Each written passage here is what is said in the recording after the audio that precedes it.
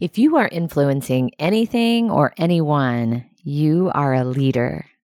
Leadership is not about title or position. It's a behavior. It's about the choices that we make every single day to lead or not to lead. It's about seeing the opportunity and taking the initiative to step into it. I was shopping for a new jacket recently and was having a hard time getting into the locked fitting room. I noticed a store employee watching me struggle. So finally, I walked over to him and asked for help. We see examples of this all the time, seeing the opportunity and not stepping into it. Leaders see the need and seek to fill it.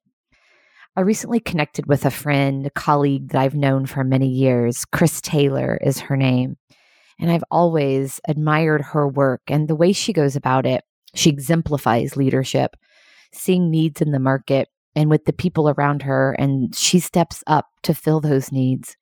She's a leadership and transformation guru who has multiple businesses serving others, helping them to live out their dreams and passions. She was coaching me on some work I'm doing, helping leaders to lead through the challenging political climate. And she shared a snippet of a speech she'd given on the day following the last presidential election in 2016. Her words so resonated. Listen into what she says in her speech.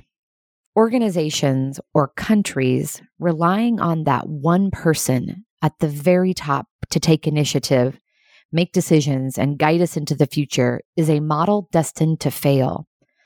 Leadership is a personal choice, and moving to a better future falls to each of us. She goes on at the conclusion of her speech to leave the audience with a call to action. She says, "Today, I can't demand it of you, but I can certainly plant a seed. Given the place at which we find ourselves as a nation, I would ask that each of you take one small step toward healing and moving forward. Perhaps you might choose to attack the issues and not the people. Become more actively engaged in your community rather than assuming someone else will. Envision possibility rather than complaining about the problems. Search for solutions rather than place blame. Seek common ground at the same time respecting and honoring differences. Nurture and grow your own leadership or that of another." I very much appreciate her call to action. When a drop of water hits a still pond, it ripples out. And just like those ripples, each of us every single day are influencing based on our actions, the choices that we make. I came across a political meme that was demeaning to one party. It made me laugh, and just as I was about to pass it on to a colleague who I knew would also enjoy it, I asked myself, is this helpful?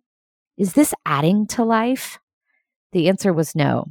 So I chose not to send it, and instead, I messaged her acknowledging some great work she'd done recently.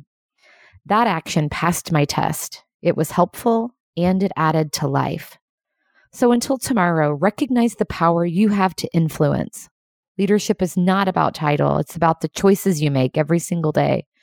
With intentionality and purpose, we can feel so good about the ripples we're creating. What a great way to take care of ourselves and each other.